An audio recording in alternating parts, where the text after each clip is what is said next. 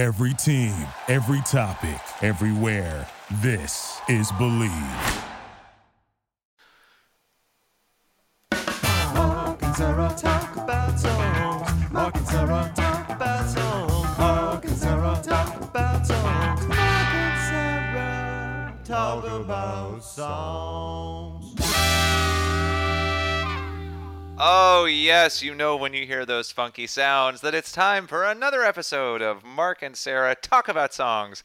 I am your co-host, Mark Blankenship, and with me is the splendiferous Sarah D. Bunting. Hello. And we are here for episode 67. Sarah,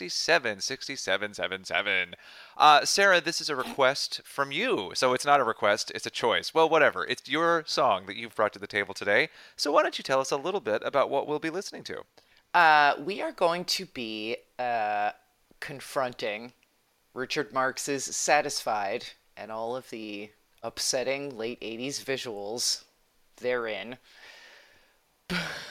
Before I begin my analysis / apology, why don't we listen to a little bit of this clip? Ignore the hesitation that ties your hands. Use your imagination and take a chance. Won't let my moment of truth pass me by. I've gotta make my move now or never. And if they turn me loose on this town, they're gonna have to hold me down. Don't you know I won't give up until I'm satisfied? Don't you know why should I stop until I'm satisfied?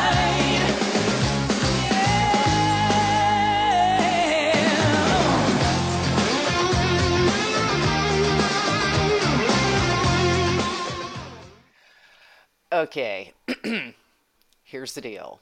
I think I probably mostly put this song on our to discuss list, which I did like a year ago, because I just wanted to reminisce about that time 30 years ago when I wanted to have sex with Richard Marx because I thought he was really hot. He still is really hot. I still would. And not for nothing, he has a podcast, and it's called Song Talks. Which we I did feel- not know, ladies and gentlemen. We did not know that. He's still gigging. He still seems like pretty entrenched in like songwriting and stuff like that. Like, I think he's, in for the long haul. He seems, based on Twitter, to have a pretty good sense of humor about his 80s self. So, oh my God, his hair. Before we even talk about the song, we have to talk about the mullet and how direly in need of a hot oil he is. And like he bends down to his guitar to like rip this hot solo, and the back of the mullet like comes back up off his neck like it's a hat. Like, oh God, it's so bad. He's way too good looking for that shit. 1988 was really Roof, or whatever this was. 89, whatever. Same diff.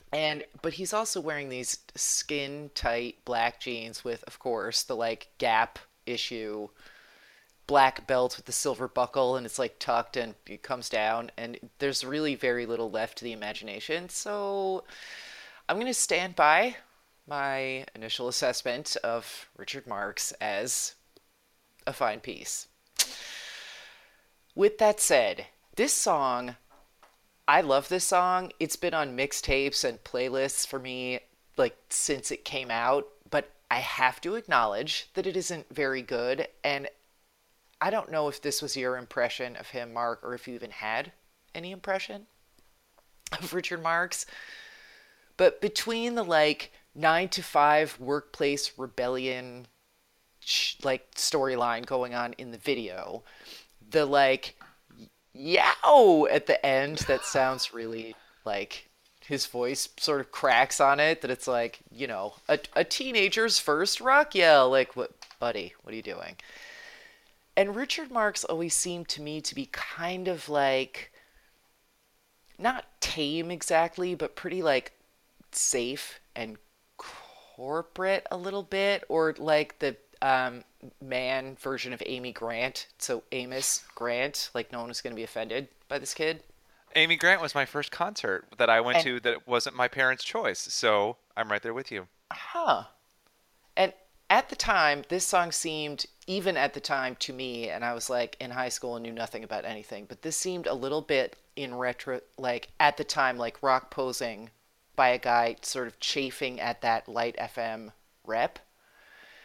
And maybe that's what it was. I don't really remember how it was received by the, by pop critics or anything like that. It still comes off that way. It still comes off a little like we built this city kind of. It's like, you can't tell us who we are. Here's who we are. Like, all right, chill. But I still love the song, even though it's kind of smurfy and not good. And he, as eminently attractive as he was and remains, looks like twice permed ass in this video. Mark, please tell us your thoughts so that we can never discuss this again. Okay, I'm going to say I have more thoughts about Richard Marx than I realized. Let me just lay that down. Starting with the fact that we were talking about his song Hazard a few episodes ago. I think it was during the Ode to Billy Joe Harper Valley PTA Yes, episode. it was, because we're like, wait, she didn't actually die, and she didn't actually die. Well, no, that was you, girl. I knew all along. I think I had to lift the veil off of your confusion and sadness. Yes, I was bumbling uninformedly around in Richard Marx Wikipedia land, and thank God you were there to set me straight that this was not an all for Lena situation. Anyway, go ahead. Oh, all for Lena, which I still like. Anyway, oh my God, taking it even further back. Point being this.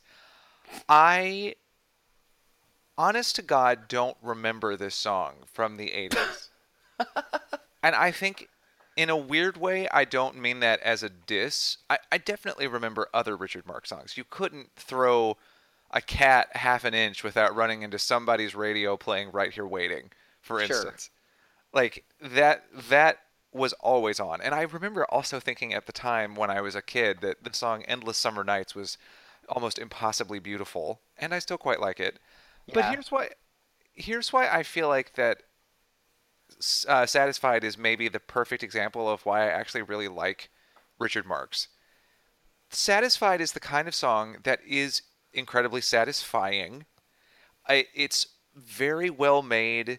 You're Yeah. totally right that it's got that light veneer of rebellion, but doesn't actually feel rebellious.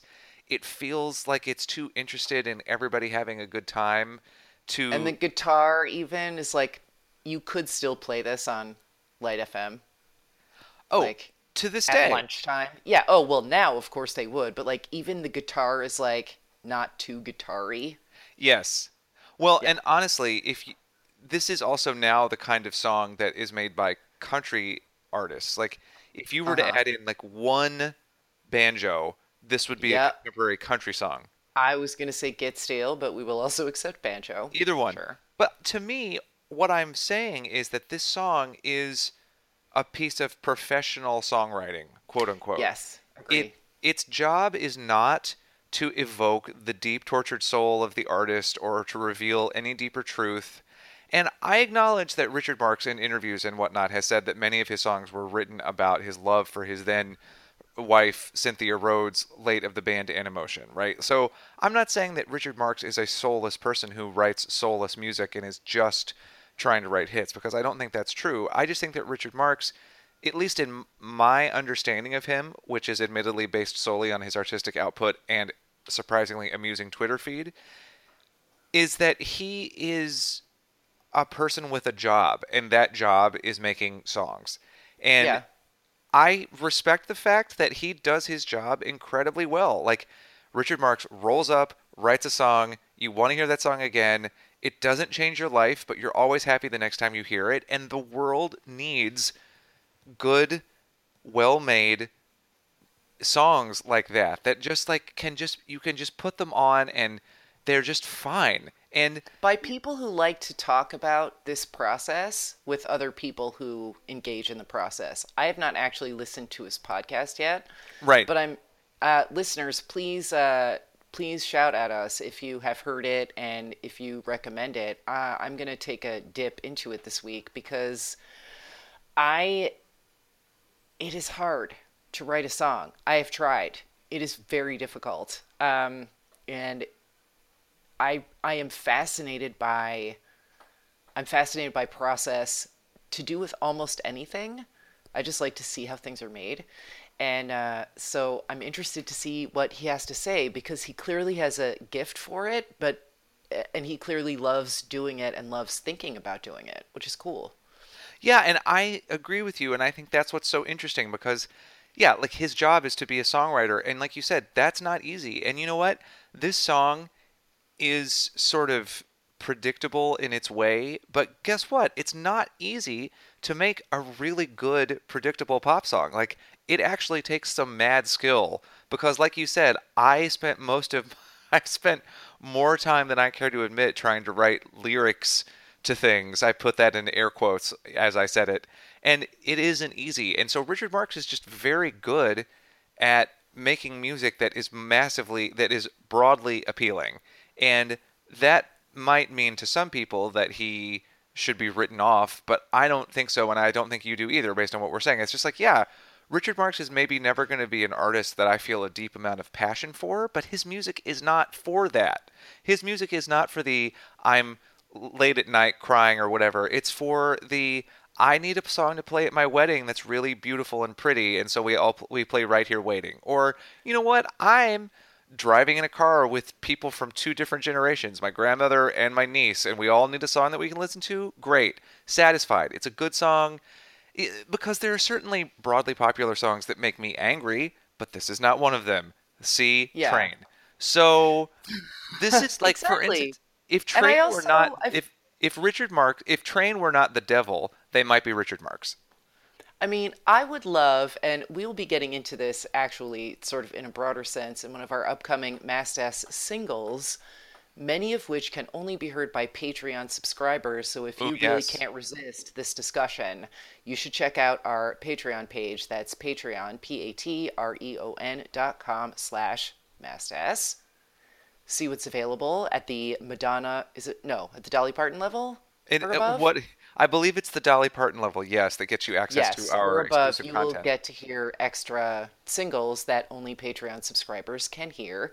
But I would really love to get him and like everyone else who had what became a wedding standard in a room together. Unfortunately, several of these people are dead. Whitney. Although it was a Dolly Parton song to start with, so She's still here, exactly. exactly, and she'd be happy to be like, yeah, we deliberately wrote that to try to pierce the bosom of the wedding band industry. Like, I just wonder what it's like to be like, you all get in a room, light up cigars with $100 bills, and you're like, so how'd you pull this off? Right. Well, I exactly. was in a movie soundtrack. You totally backed into it. People heard it on Light FM all the time, and they play that a lot in pizzerias in Staten Island, and here we are. I'd just be interested in the process and whether he set out with I Will Be Right Here Waiting for You to have that kind of song that was like this enduring song that whether or not you liked it, you were never getting away from it. Right. You ever went to a wedding. So, yeah, I'm really interested in that process, and I also think that, like, even if you set out to write that song, you can't necessarily write that song. Right. So, Like from what I read, he wanted to write something about his wife, and he set out to write a song for his wife, and then is so good at this type of music that he created an incredibly pretty, catchy ballad that we all still dance to today. And I want to also point out that Richard Marx did not only write hits for himself. He wrote the song "This I Promise You" for NSYNC, which was a huge hit for them. It was from the same album that had "Bye Bye Bye" on it, the No Strings Attached album. It was the big Okay. ballad hit from that album.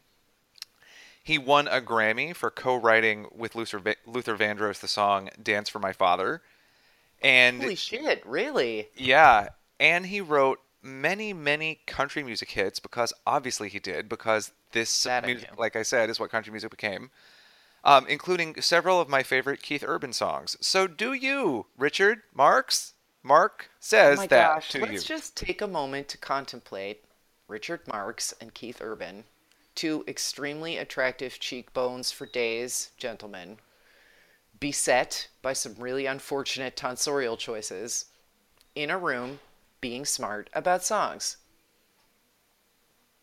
I'll be in my bunk. Yeah. I mean, does anybody have one of those tiny fans? Because I do.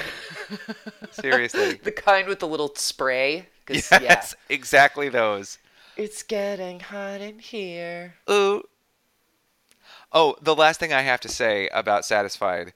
The producer of this song is David Cole. Not to be confused with the David Cole of CNC Music Factory or the David Cole of Extra Hot Great and previously.tv, but a third David Cole who also produced the song Like a Rock for Bob Seger. Make of that what you will. I'm still in my bunk. So, listeners, you're on your own. Talk to you next time.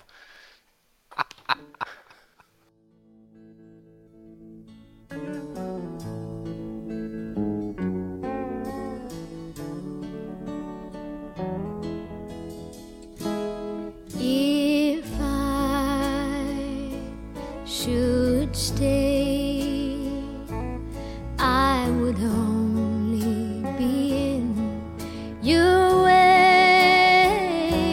So Mark, we need a new bumper. What do you say? Oh, girl, yes, it's been time. Yep, it's been time. What do the listeners need to know today? Well, what they need to know today is that this is Mark and Sarah Talk About Songs, hosted by me, Mark Blankenship, and you, Sarah D. Bunting, and edited by you, Sarah D. Bunting, and that today's theme song was recorded by the one and only David Gregory Byrne, whom you can find at davidgregorybyrne.com. Sarah, I think they also need to know how to reach us, though. What do you think? They do indeed. We love to hear from you guys, whether it's song requests, obscure bluegrass versions of songs that we have discussed. If you want Mark to do a pop chart reading, if you'd like to buy an ad, you can reach us by email, talkaboutsongs@gmail.com. You can hit up our Facebook page, that's facebook.com/mastass.podcast. And of course, we'd love to hear from you on Twitter @TalkSongs. And you could become a producer on the show. Mark, tell them all about it. What? Yes, for a small monthly donation, you can get access to exclusive content that no one else can hear that we will create specifically for you. And you will also help us keep the lights on here at this fine podcast, which we deeply appreciate. All you have to do is go to patreon.com/Mastis. That's patreon.com/Mastis to learn more. And let me tell you that if you make a sizable one-time donation, we'll actually fly to your house in the continental United States and record the podcast with you. Hey! In your lap. And maybe you can help us do this part in unison, because this Is Mark and Sarah talk about songs. No! We're trying our best! Are we though? all of this, I wish you love. And I will always love you. I will always love you. Mark and Sarah talk about songs. Mark and Sarah talk about songs. Mark and Sarah talk about songs. Mark and Sarah talk about songs.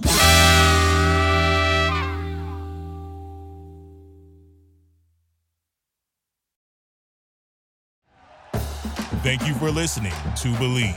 You can show support to your host by subscribing to the show and giving us a 5-star rating on your preferred platform. Check us out at Believe.com and search for BLEAV on YouTube.